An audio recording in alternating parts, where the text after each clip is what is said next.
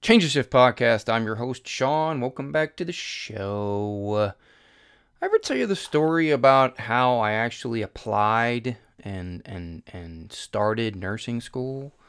I've told several versions of different pieces of the puzzle.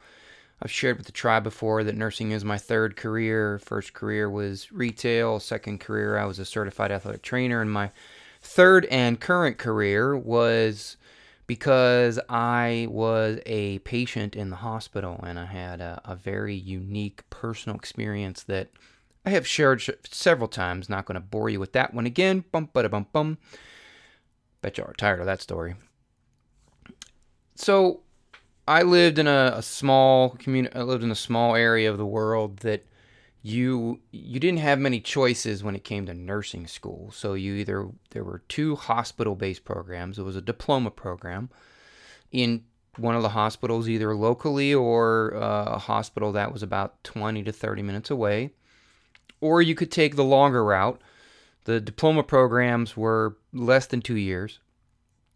The other way was to go to the community college or a satellite community college. You took courses there, you did clinics in other places, and sooner or later, after 3 to 4 years, I don't remember what the time frame was, you would get your bachelor's in nursing. Now, that was the second choice of the bachelor's was still very new 15 years ago. Yes, for those that don't know, I've been a nurse for over 15 years. Old guy. So the bachelor's thing wasn't really an option. It wasn't a good option for the working stiff like myself. I needed to get in, get out, get done, and get moving. I also didn't have the means or the financial security to stop working full-time and to just be a student. So I needed something that meshed a little bit of all of the above. So I decided to apply to one of the two... Scratch that. Rewind.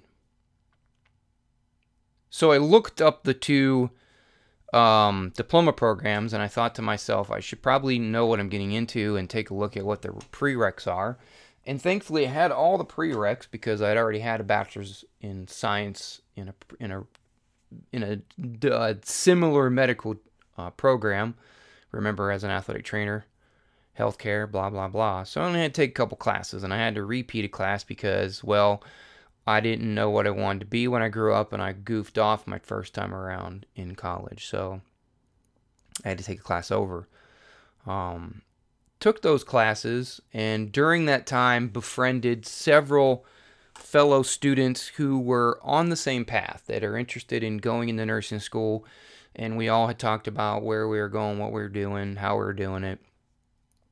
And I, unlike the remainder of my friends who I met in these prereq classes, I decided to just choose one school only. I chose the local school. That's what I was doing. Did my prereqs, sent in my application.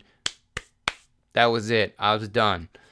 Unlike my fellow classmates and friends who, they had a backup plan. They decided they were going to apply to both places, interview in both places, and whichever one took them first or whichever one they liked the best, that's where they would go. They wanted to have a plan B. Worst case scenario, they didn't want to interview at, school A, and school A says, sorry, yeah, we're not taking any more students, or yeah, you didn't interview well, so you're not getting into school. That wasn't a thought in my mind. I just applied to one school, and thankfully, as history has shown, I got in. Woohoo! The really nervous thing about that whole story is that all my friends, I want to say 25% of my friends didn't get into any of the nursing schools. It was pretty competitive. So you not only had to have the grades, but you had to interview well. And several of my friends and classmates didn't get in.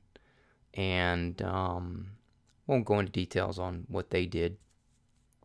But I got to tell you, it was a little, I was sweating a couple bullets when all of our friends were getting together talking about, sending in your application, waiting for the envelope to arrive in the mail. Yes, this was all done in snail mail back in the day. We didn't get like emails and stuff, unlike the rest of the world these days. And you knew if you got in because, word of mouth, the thickness of the envelope would tell you whether or not it was an acceptance letter or a rejection letter, because a rejection letter was a thin envelope because it was just one single piece of paper that said, hey, thanks for applying, but hey, you didn't get in.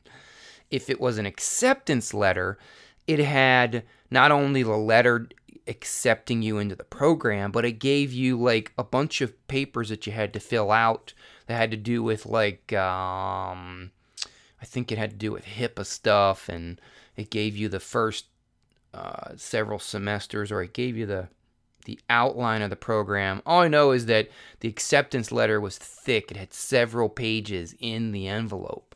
And thankfully, my envelope was thick as opposed to not. So I got to tell you, I didn't have a plan B. I don't know if it was blind faith, if it was sheer stupidity, if I was just being overly confident and cocky. I really don't know. All I know is that I didn't think twice about applying to, I only applied to one school. It never crossed my mind to apply to a second school. I gotta tell you, I'm glad things worked out.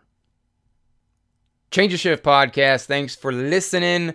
You know how to find me. I'd love for you to leave a rating or review. 5 stars would be great, but you give me what you think I deserve. And as always, make sure you check your own pulse first.